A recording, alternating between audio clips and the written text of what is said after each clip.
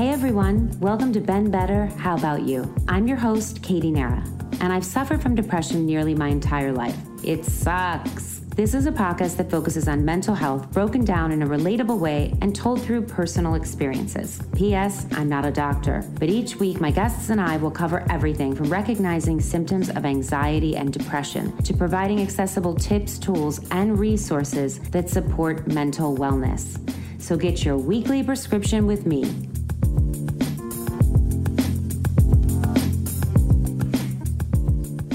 Hey everyone, welcome back to another episode of Ben Better, How About You? I'm your host, Katie Nehra, and today we have Elizabeth Gilpin joining us. Hello. Did I say your last name right? You did. Oh, good. Elizabeth Gilpin is an actress, writer, and producer, and she starred in and produced Lifeboat, a short film directed by Lorraine Nicholson, which premiered at the 2017 Tribeca Film Festival. The film was nominated for the Grand Jury Prize for Live Action Short Film at the AFI Festival and won the Audience Award at the Napa Valley Film Festival. Stolen, her first book, was released last July, and she splits her time between Los Angeles and Nashville. Hello, welcome. Thank you. Thanks for having me. How are you? I am good. What about yourself? I was hungry. Now I'm not, so that's good. So I'm feeling. So you're an actress, writer, and producer. I am. I feel like at this point, the writer part should probably come first, but you know. Well, it's funny. I wanted to ask you, what do you like? Which role do you find most fulfilling? Oh, Lord. Well, let's see. You know, I feel like a lot of writers actually have said this, that while you're writing, it can be pretty miserable, honestly. Yeah. Just very isolating. Obviously, you have days where it just flows and where you love it. You're like, oh my God, I love this. I got my pep in my step back. I'm rolling. And then it's like 2 weeks and you're not inspired and you just can't write anything. So writing when you are done is extremely rewarding. But when you are doing it, it is very challenging. Yeah. So I find acting and producing when you are, currently, like when you're doing them, it's a little more tangible and I don't know, it can be more fun, especially if it's a role you like, or producing is so hands-on. Right. But writing, Stolen was a many year. I had never done it before. And I was like, wow, this is real. What did you hold back from? If you don't mind me asking, like in the first draft. Oh God, what didn't I hold back from? Everything. We're going to get Stolen Part 2 here today. Yeah, I'm like everything. But when it came to my personal feelings about not only myself, but other people in the book, whether they were positive or negative at the time, like if I was mad at someone in the book, I didn't, at first I would leave that out and only say, the positive things about them. But the reality is, in an experience like that, it wasn't all positive, and you don't love everyone at every minute. And at any moment, you or they are going to turn on you because they have to, and it's survival. But with that was a roller coaster of emotions and feelings. Like there were days where I hated my parents or hated this classmate, and it wasn't, I look back now, and hate as an adult is not the word. But as a child, like I was so full of anger. So I think I held back because looking back at how angry I was as a child and judgmental of other people, all of it was really hard to see. Yes, but I have to say, I read your book and it reminded me a lot of myself. Yeah. So I think when you are... when you feel things really deeply, or there was, I mean, I have so many quotes from your book here, but there was something, most of my life, I've had a morbid side. I've managed to keep hidden under soccer uniforms and perfectly selected outfits. I was like, this is me. Yeah, I know. Like in my school uniform. And then, I was thrown out of school and I just felt very misunderstood. Yeah. So, but can you tell for listeners I wrote like, how is she going to tell a quick synopsis? But about Stolen, or what, just for people listening that are like, wait, I don't know what this book is about or what. Yeah. So Stolen before we go on. Yeah. The shortened version is, I guess, I was quite literally stolen from my bed by the hired escorts that we hear so many people's stories now where this has happened to them. I didn't know where I was going. I was taken to the Appalachian Mountains for over 3 months. So I didn't shower. I was eating cold beans and rice, like using the bathroom in a hole. Right. It was disgusting. Hiking in the middle of the night, hiking in circles for days on end. And they were doing all these psychological, mental things, I mean, honestly, to torture us. But what they were doing was testing us, trying to get reactions, trying to get, and what we were supposed to do there was like divulge all of our secrets and write our life story and cop to all the drugs we had done and all these things we had done. And I was a virgin and I'd never done cocaine and I had smoked pot a few times. So yeah, there's the part where the one's like, well, what drugs are you on? And you say none. And she's like, well, we'll see. Yeah, and you're they like, don't no. believe you. Yeah. And so at one point they were like separated me and put me in like the woods version of isolation. And they're like, well, you're going to stay here and like be separated from the group and not be allowed to talk to anyone until you write the truth. Because there's no way you haven't had sex. So I just became who they wanted me to be. I was like, whoever you think I am, I'll just say I'm that person. Right. And I just started making up things I had done that I had never done. And it wasn't until I did that they were like, okay, you're changing, you're making progress. And I was like, wow, this is dark. It wasn't until you started lying to them. Yeah, lying, making myself worse because in their mind, they had an idea of who I was. That if I was drinking, I must be fucking. If I was screaming, like I must be on drugs. Like everything that was wrong with me had to be some catastrophic thing that involved sex, drugs, and rock and roll. When the reality was I was just depressed. So this whole book is about, from there, the same transporters took me to a school that operated like a youth prison.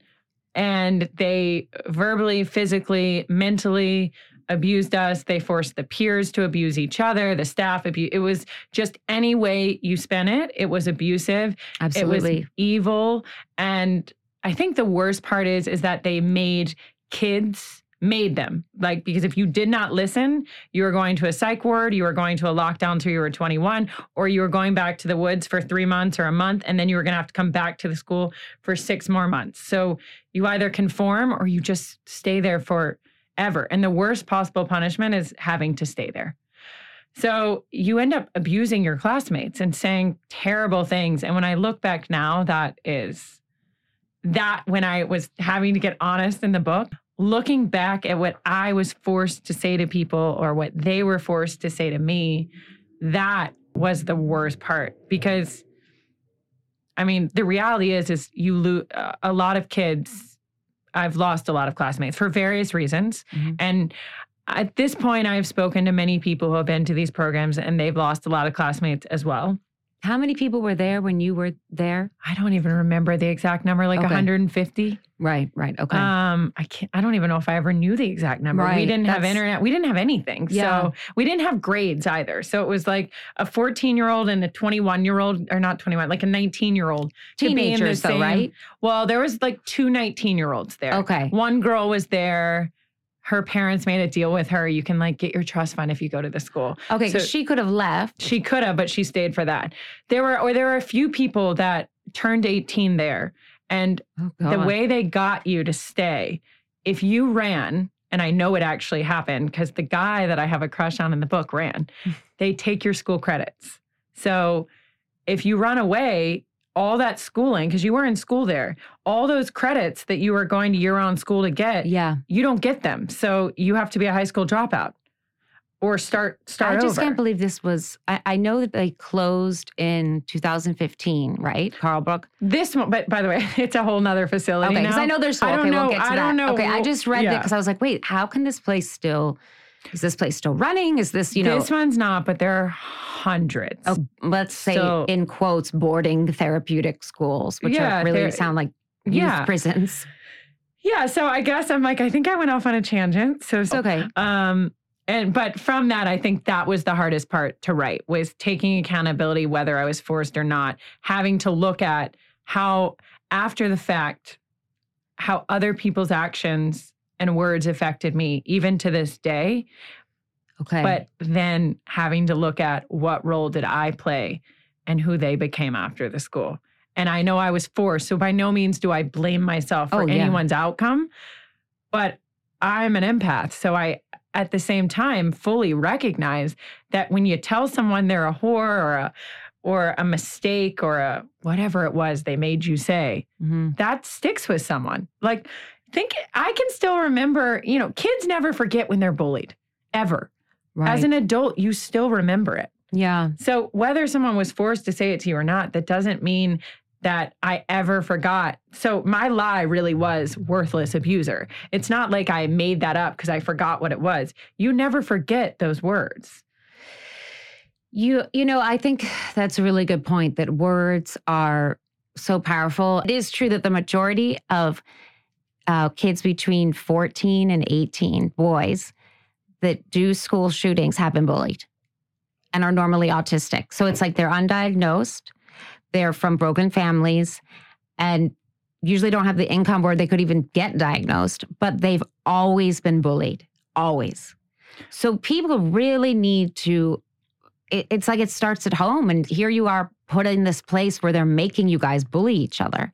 Yeah, it was peer-on-peer attack therapy. And I have seen serious ramifications for myself and for other classmates of what road that led them on. Right. Are there people that say the place helped them? Yes. And I do not try to silence those people.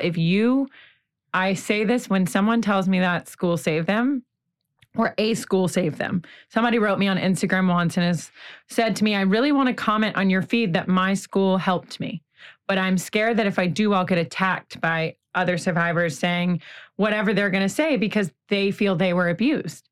And I said, if you were helped, like, my heart is so warm for you, because if somebody walked away from one of these schools, and I wasn't in the other school, so and I don't know. Who knows? Maybe the other school wasn't. But I said, I'm that makes me happy for you. But I will never silence someone. You're allowed to have your beliefs. If you feel my school helped you, that is your opinion. We are all, stolen is only my opinion. I was not writing anybody else's opinion. That was my opinion. That being said, everyone I speak to from that school who is in my life or feels the same way as I do. Like the outpour of messages that thousands at this point of kids who are like, really? Thank you. Thousands. Thank you. Like, this is how I felt. Right. This is my experience. Like, I feel like I can share this with my family now. Like, I'm not comfortable talking about it, but I can give them this. Or now I feel like I can write my own story or do my own podcast, whatever it is, whatever journey they want to take with their story. So, you're never, when you expose something dark, it's never going to be everyone's behind you. That's just the reality. There's always going to be the people who, for whatever reason, are fighting against you or have different feelings, and they're allowed to. My feelings are. But I can't imagine anyone thinking it's a great idea for a young girl or boy or them to be kidnapped in the middle of the night at 15 years old. I mean, look, I agree with you. You know what I mean? I just can't believe someone being like, that was a great experience for me. I agree with you, but I never want to tell another person how to feel about their experience. I'm just saying, hearing it, I was like... Did it make me feel good? Did it traumatize me? Does it still traumatize me? I have to remind myself it's real half the time. I'm like, that didn't happen. One of my questions was, have you forgiven your parents? And then when I was doing research, I said, oh my God, she has. How? Because I don't think I could. Well, here's the thing. I hadn't for many years. Okay. But that was also because I just was refusing to think about it. I was refusing to talk about it. It was part of me, but it was not, because I wrote it out of my life completely. Mm-hmm. I think at a certain point in my life, at a certain point in my life, I didn't even acknowledge the fact I'd been there at all. That meant probably survival mode. You're just full survival mode, just detached. I'm the queen of detachment if I need to be.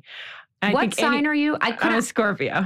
Oh, okay. Because I couldn't find, I knew your age, but I'm never someone to look up someone's age. But I said to myself, I don't think I'm an Aquarius. And I was like, I don't think an Aquarius would have made it. And I was like, what sign is she? And that makes total sense. Yeah, I'm a Scorpio. Yes. Very strong. Love or hate. There's no in between with Scorpions. Yes, I'm definitely a Scorpion. And I don't know my rising and my this and my that, but I think I must be like all Scorpio. No, but I mean, I prefer Scorpion women to men, but two of my best girlfriends are Scorpions. And it's just, you always know where you stand with them. They're very passionate and it's very, there's no gray area. Yeah. I found. So that was just, I was so curious and I couldn't find it. Well, and I was like, wait, what sign is she? I don't know. I don't know where Scorpions stand with forgiveness. But for me, for many years, I didn't just hate my parents. I hated everyone. I think they're stubborn. Anyone who was going to remind me of what I went through, I wanted nothing to do with.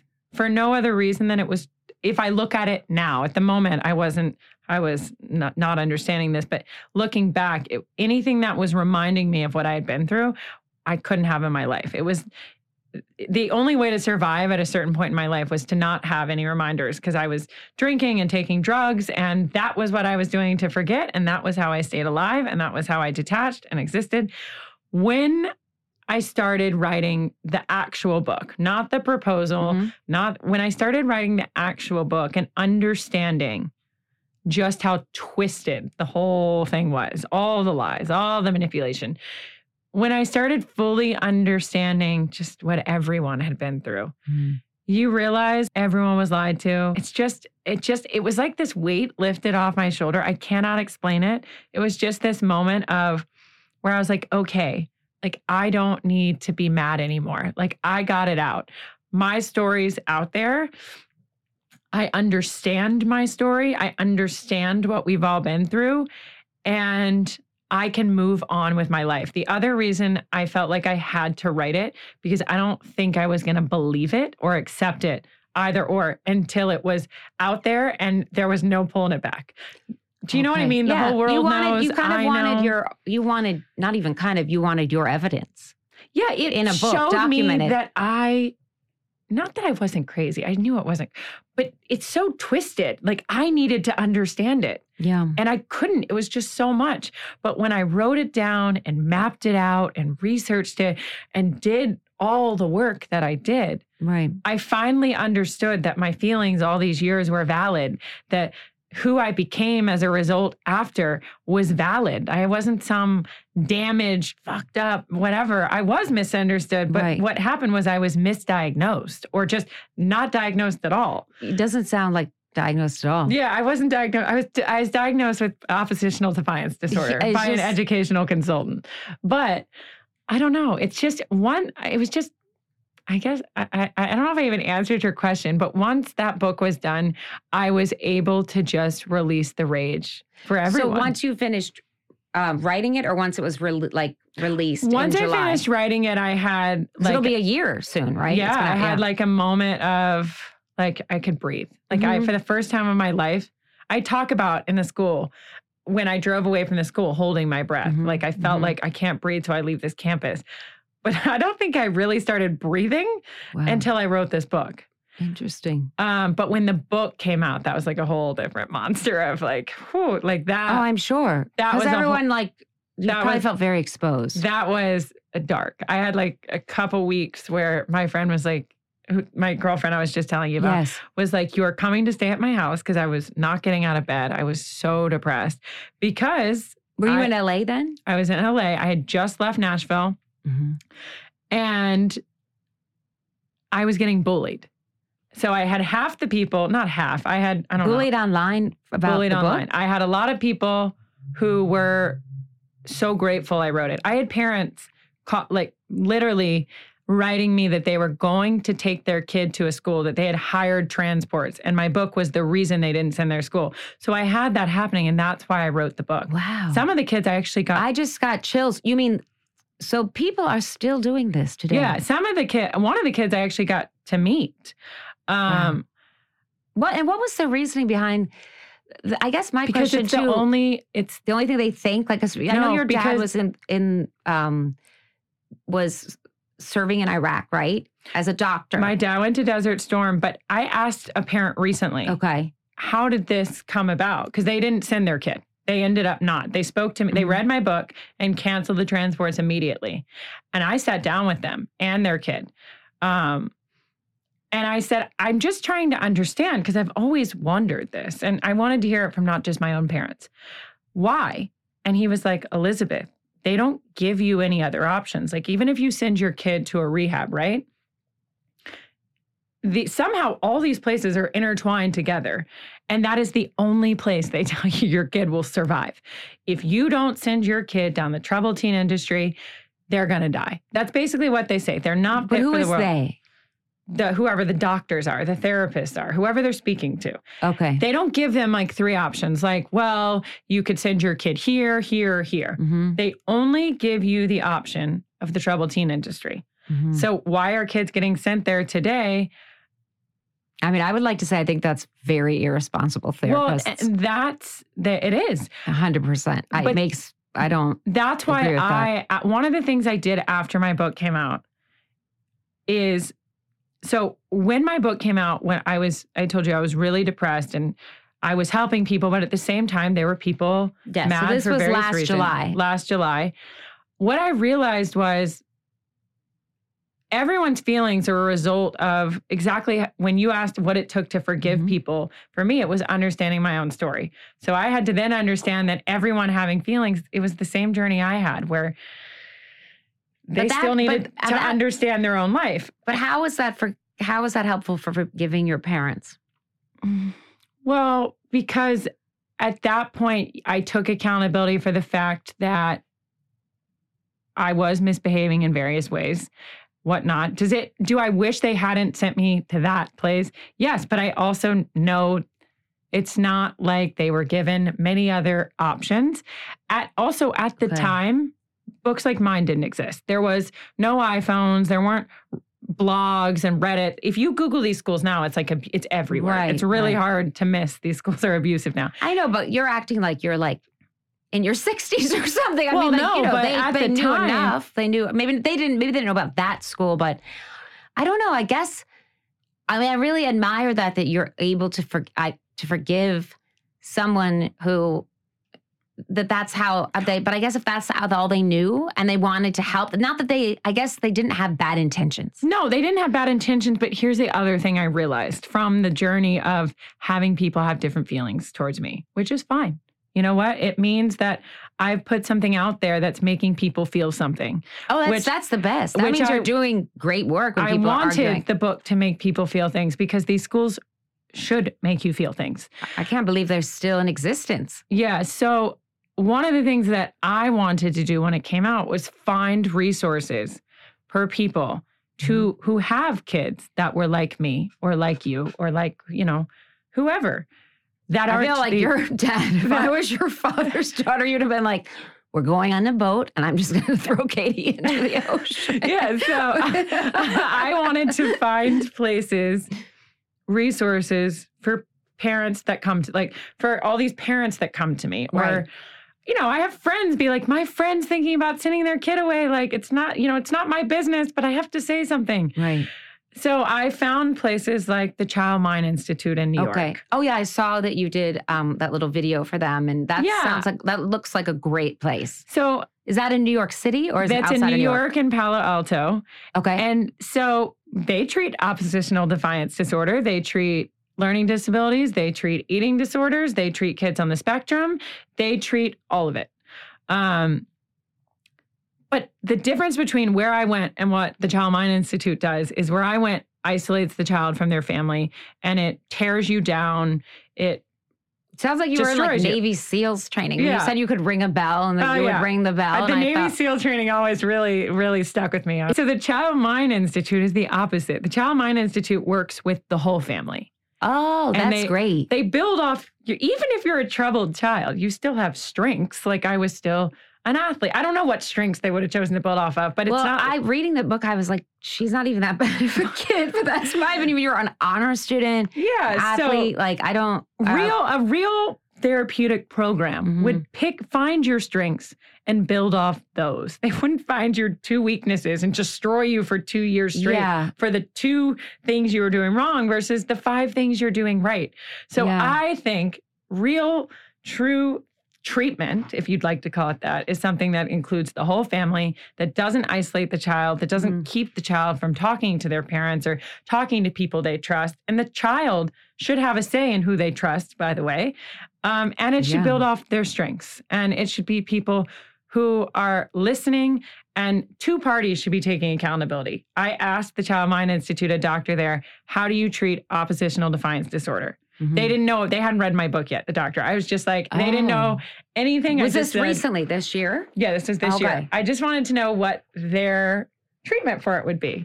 But I didn't want an opinion based on. You want to like taint their opinion, like their answer. Their answer was we would start by talking to the parents about what changes they need to make. Because if a child is acting out at 8, 9, 13 years old, there's something wrong in that home that needs to be addressed. It doesn't necessarily mean it's some catastrophic thing where we need, where you need to be very worried. It could be minor, like maybe the child needs to talk about how they feel like their parents work too much. And obviously the parent can't work less if they need to make money, but sometimes it's about vocalizing things. Yeah. So the difference. Just to interject quickly, they've found in the past 3 years that if the parents go on the medication that normally you would give a child, it helps the child. It's like, I mean, it's you laugh, right? But I mean, my psychiatrist specializes in adolescent psychiatry, and he's telling me this. I thought, wow, that makes sense, right? Because if you have an anxious mom, or an anxious dad, and then the kids are anxious, and then and then everybody's having anxiety, and like it just is a domino effect. Yeah, typically speaking, if a child is angry, there's a parent that's angry. If a child is anxious, there's a parent that's anxious. Yeah. So where I went to school, nothing was the parents' fault. And we had to take accountability for our anger and our drug use and our being a whore and whatever they decided we were. And it was only our faults. But you guys were all like still kids. I mean, you're still kids. In real treatment, years old. We look at the big picture and it's like, okay, well, who else around you is angry? Where are you learning that yelling is a way to communicate? Because as a child, we learn things by watching other people. If someone's like constantly anxious, like a child's going to think that's normal. My big thing is just helping people, I guess, like you. I want to normalize the conversation of mental health, and I want to give parents pathways to help their kids have a better chance of succeeding. Yeah, I mean, I think also people underestimate the job of parenting. Oh, and that is I'm not trying to talk about your parents. I'm just saying I think a lot of people are like, they think it's like getting a dog or something, having a child, and it's not. Well, I would encourage everybody to stop having kids unless you really are ready for them, honestly, I might not have been like a raging drug addict at that point in my life, but I was not an easy kid though. I was very angry and whatever.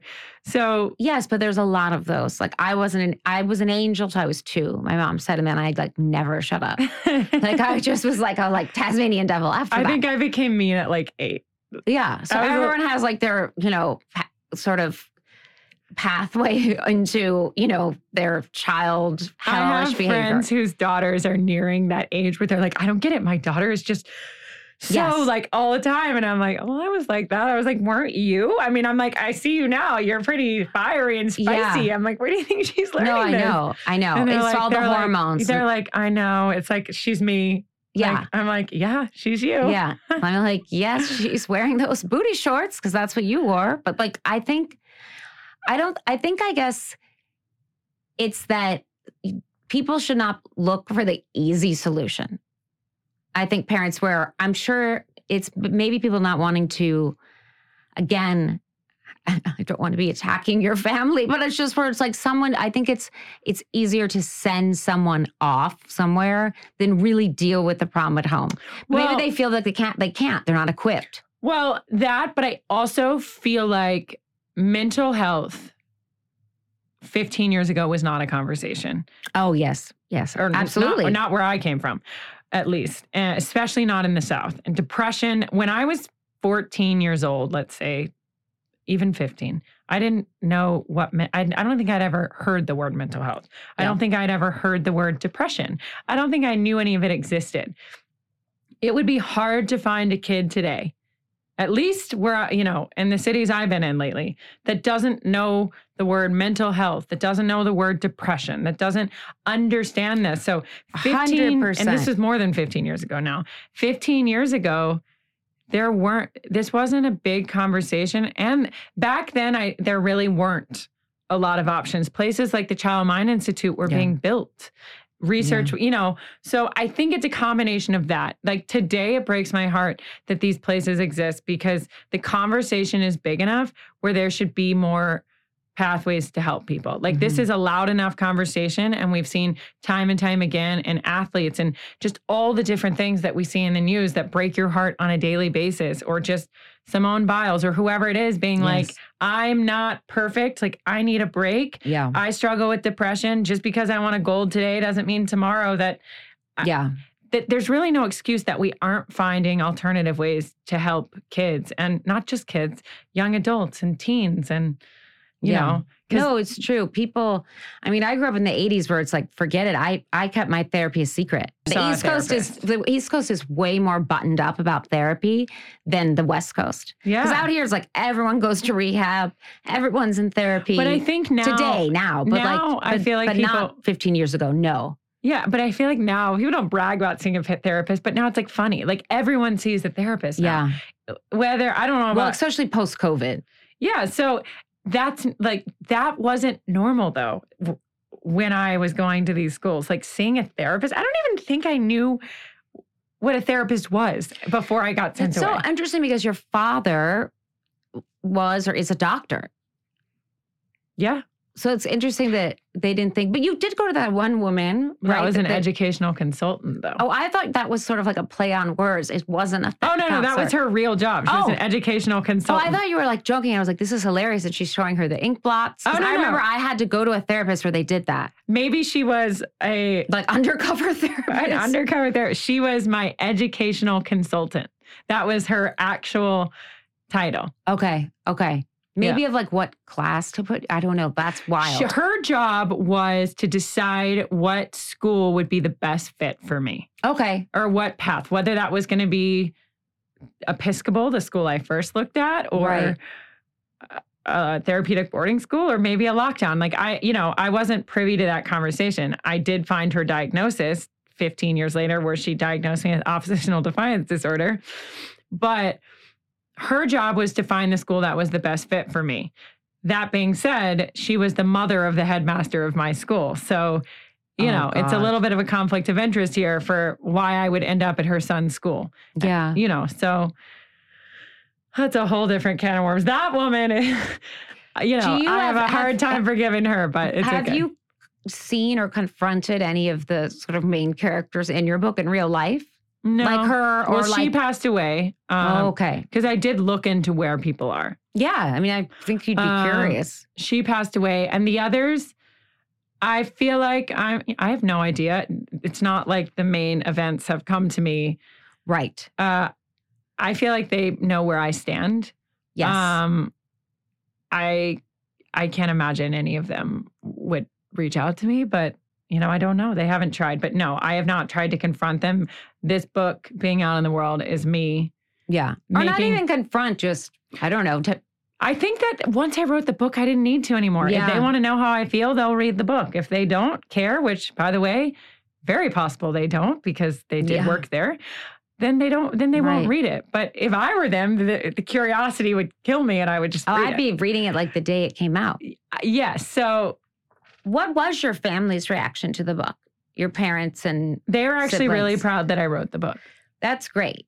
I sort of felt like when I was reading your interviews around when you released the book in July, I could just sort of tell in the way. And then when you said, "Oh, I have forgiven them," and I was like, "That's great. Happy that the family is like at peace." Because I'm sure that was really hard to get there, like you said earlier. I was nervous to be like, "Hey, I'm writing a book," and I'm sure they were. When I initially told them, I was like, "Oh God, they're going to be so mad." I didn't know. What year did you tell them when you started the treatment? Or, No, well, I guess told them, Lifeboat. I told them, well, Lifeboat, but that was such like, like a small little blip. Okay. Like, it was like, right. And I didn't mention it to them again until I had a book deal in place. Because I wasn't going to have some big conversation unless it was a real thing.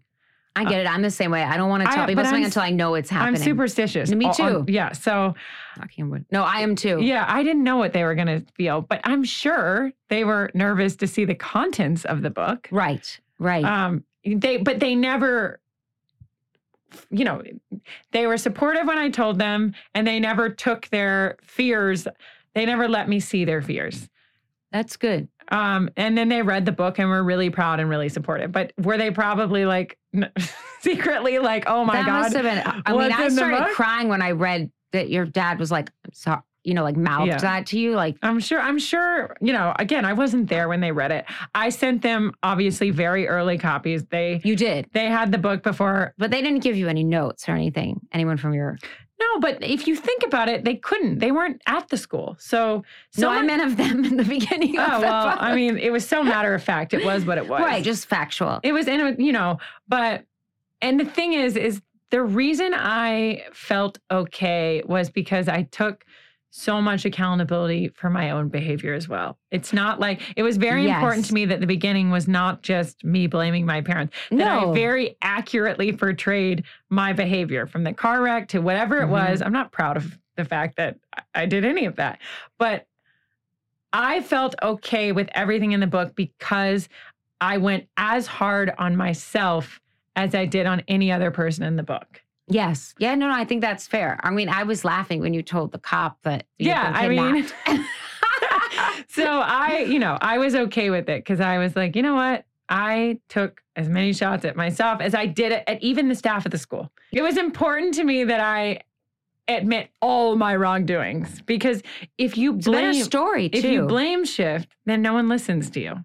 Yeah, I mean, I think also... Listen, a lot of people try to write books that no one reads or cares about. And like, I think your book, you start reading it, it's just like you're on the roller coaster ride and it keeps going. It's not this like... It's like never ending. You're like, it's like a ride from hell. No, but but I could relate to a lot of it. And it's interesting just hearing someone's take on, and that you remembered all this stuff. And that you were saying you had letters and all these things that you kind of were going through. But things like the kidnapping, I mean, you just, as much as you want to forget that, you can't. I'm sure you can't forget that. I'm sure you couldn't. I remember it so well. Like still to this day. I remember I was wearing limited 2 pajama pants, like powder blue with like little pictures all over them. That was the outfit I described. Right. I don't think I put limited 2 in the book, but the match like the striped wall. The major... The like extra large tennis camp t-shirt. Yeah. That was real. And my dad, because he's my dad and like, whatever. So, they gave me shoes on the road and, most people would give like flip-flops or like sneakers. He gave like, like Wilson tennis shoes, like the big Yeah. He gave like the big like Wilson like shoes I would wear to tennis camp to the escort. So they gave you the shoes to wear? To wear in the bathroom. Okay. They take them and they don't give them, but when you go to the bathroom, obviously you're wearing shoes. And he gave them like those like tennis camp. Like I remember everything. Yeah. You just, that kind of stuff. It's like, even if you bury it down and kind of forget you went there, you still, it's there. Right. Like how do you forget the time you were kidnapped? No, I thought maybe at one point you were gonna, I don't want to give away the book, but at one point when you went to the bathroom, I was like, oh, she's going to get away. If there was any way I could get away, trust me, I would have tried. Well, but it sounds like you at least didn't put that blame on yourself of, oh, I should have tried to get away. Because it's like, well, I did try there. When my parents, when I tried to jump out of the car and the police got involved, it was the whole situation. So the school that, I hate even calling them that. I mean, the documentary that Paris Hilton did and then all of that's come out. I can't think of the name of what her school was, but I think Provo. It was, okay. That is still in existence or that's? I mean, to my best knowledge, the last time I checked, which was pretty recent. Yeah, it's still that's going. what I thought. And then I said, well, maybe after the documentary, okay. It's really hard because nobody has proof. Like I wrote, I didn't have an iPhone there. It's not like I was recording things. Like I don't have like video footage. It's also a statute of limitations. If I wanted to file a police report, there's nothing I can do. It was too many years ago. Is there statute of limitations on, okay, For- abuse? Yeah. I mean, in our case, there is. Maybe I'm not, I'm not a lawyer, so I don't want to speak. But, well, no, it's probably state to state. But to have like a class action lawsuit or any lawsuit, I couldn't have been a part of it. Towards the end, you list 7, I think it's like 7 items. Disclosures? Or no, there's 7 items when you're talking about, well, I could kill myself. Oh, yeah. The ways to commit suicide. Yes. And I know this is a touchy subject for some people, but you said, didn't know where to find a rope, and all I had were J. Crew ribbon belts. That hardly seems strong enough. I just thought I could just see you. And then going through the toothpaste, and then going through the razors, and all the set, like, can't remember all the things that you mentioned. The lake, yes. The lake, drowning. Yeah, so with that chapter, I was like, well, like, because it's a dark chapter. It is. The reality is, maybe like, that's why I related to that chapter. I was like, I'm relating to this chapter. The fact that it was so absurd that like ribbon belts were what I had, like, of course that's because funny. I had that belt. Yeah, I'm like, it's ridiculous that I even had those. But that chapter was like very real, meaning like I really wanted to die because anything was better than staying there. But you have a great quote. I don't think I put it here, but it's highlighted in my book at home. There's a great, I think it's after that chapter where you say, I realized I didn't want to die. I just wanted to change my life. Yeah. I think that's really important because many people have to realize, there's always tomorrow, and you may want to like end your situation, not your life. Yeah. So, but in the moments when I would first start thinking about it though, I really did contemplate death. Well, you had tried before. Yeah, and I had tried before, and I had been 15 with the pills. Very okay with it. Right. So, but I also realized that I wanted to live. Like you said, I just couldn't live the way I was living. So what made you realize that? Because I'm a fighter. It's like you said, I'm a Scorpion. Like, I'm just a fighter. The Scorpion who goes, who gets on the turtle's back and says, I won't sting you. Yeah, like I do not give up. Right. I will just like, you knock me down and I'm going to come around another side. I'm relentless. Like people are like, you should be a car salesman. You should be a lawyer. Like, oh my God. But just because I'm relentless, like I will stop at nothing. But that's good. To understand asset something. For a writer. Yeah. To understand something, to get through something, to accomplish something. Right. So when was that? Because that's more sort of near your end of your time at Carl Brook. The 7 things, right? I went through the workshop Animus, which was the workshop that was all about living or dying. Yes, where you witnessed your own funeral. Where I attended my own funeral and had to write bizarre. And wrote my own obituary. That workshop was really hard on my psyche. It sounds horrific. And when someone in the class was like, this was great, calling you negative. Yeah, I wanted to die after that. I found letters that I was writing because when alumni graduated, we were allowed to write alumni. I mean, they were still screened, the letters, but like I wrote somebody a letter and I found their response being like, it sucks, you're on a post-Animus program and like, I'm so sorry, like you're in, I wrote them like how dark the place was. And they responded to me being like, what does Animus mean for people that? It's about life. Okay. The whole workshop was about the desire to live, like choosing life over death. Because the way they believe that this sounds like the worst thing for mental health. Yeah, the way we were living so scary. Was like a one-way ticket to death. That's what the staff believed. So yeah, after that workshop, the idea of death became like a very real option because that experience was, I couldn't keep living in that. Mm-hmm. And I realized I had a moment in the school where I was like, the only way to get out is to like go fucking through it. Mm-hmm. Like I got to stop fighting it. I have to stop resisting because every time you resist, you end up in isolation. Every time you resist something, it makes it harder. So I was like, I just need to go through this and get out. And at the time, I wasn't thinking about the ramifications this school was going to have on me after the fact. I was just like, I need to survive. And if I can survive today, then tomorrow I'll wake up and worry about surviving tomorrow. But each day it was like, okay, it was like chess, constantly like playing chess. That's a good way to think about mental health, where take it day by day and I think when I'm having a really bad manic depressive episode, you have to just take it day by day. You don't start thinking in a month, in a year, or the past, and just even hour by hour. Yeah, minute by minute. It's like, when you have a busy schedule in a day, you take it one tree at a time, like one item at a time. So when I learned like one day at a time, one task at a time, like get through this workshop, don't think about the next one, just get through this day in isolation, this work, don't just. Right. And like each time you get through it, then you're like, okay, like I accomplished something today. I mean, the task was literally just surviving my own hell. Like, what was the hardest thing? I mean, probably many when you left. I mean, was it like getting out of jail where you're like, don't know what, I didn't know. I was so traumatized. I didn't know what to do with myself. Also, they teach you like, and you're taught to like yell at people, abuse people, like screaming is normal, and putting yourself in like going into isolation for a month and not talking to anyone is normal. It's like the worst thing anyone could do. This having a mental health crisis. It was like a culture shock. I just didn't know how to live. And then I was dealing with the trauma of everything I'd been through. But it's amazing what the human body and mind will do when it's forced to. Because it's so thousands upon thousands of kids have survived these schools. Now, not all of them survived after. Right. Or even if they survived, like their lives are not where they wanted them to be, or they went to rehab 3 more times or whatever it was. But when you're in it, it's amazing what the human mind and body can do. But then you just have to seek the proper treatment after the fact. So you found obviously a good therapist after.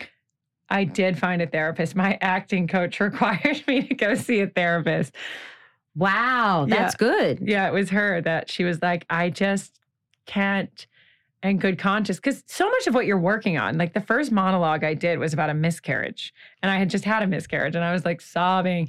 So much of it is so personal. And even though it's somebody, if you write a script, typically speaking, characters in movies and shows are complicated. And maybe they have an alcohol issue or a drug problem, or they're going through something. That's what makes the story what it is, like adversity. Yeah.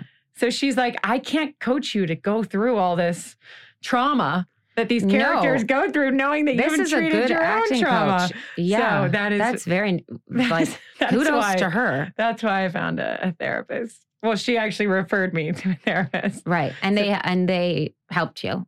Yeah. I literally I didn't see them today, but I just saw them. I go to therapy twice a week, but that's me. But I think you have to think of it almost like you would not just never go to the dentist. Like you always want to check in and know your triggers or when things are kind of not going well. And sometimes it's not easy for people to know that.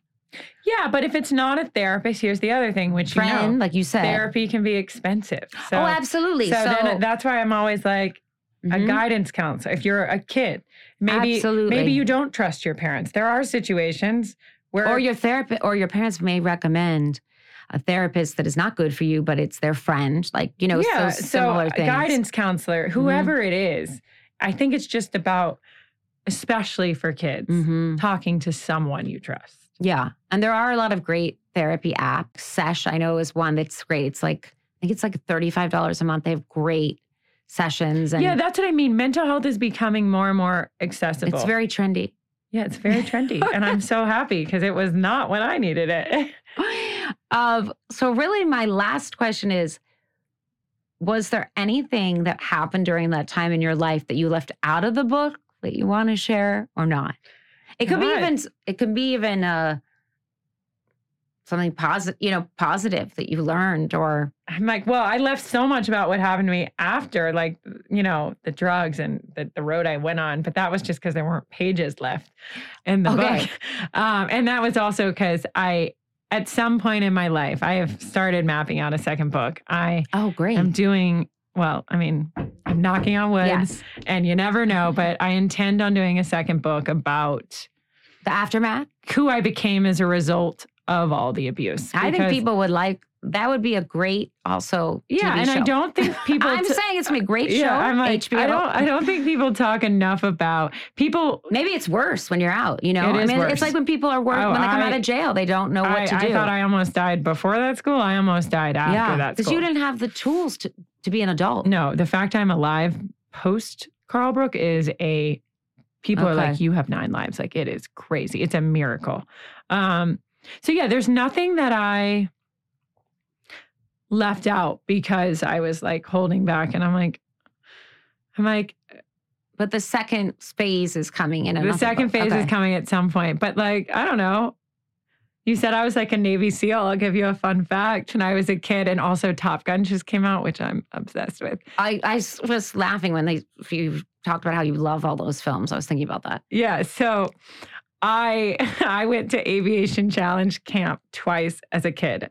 Oh my gosh. And I didn't talk at length about this in the book. But do you learn how to fly planes? Well, I mean, you fly like the mock little like video games, and you I would have loved to have had like a whole thing in the book about it, but there's just no space for this. But unfortunately, we didn't talk about good times at that school a lot. But yeah, we learned how to like jump out of a fake helicopter into a lake, and that's like so cute. We're going on like fake military missions. So I'm like, that's like a side of me that I feel like didn't get to shine enough in the book. Maybe that's why you helped you. But to go along with that, I think when I say I'm a fighter, like quite literally, I used to go to camps as a kid that were about like being a fighter pilot and things like that. Yes, I never even know. Was this in? It's called it's the partner camp to space camp.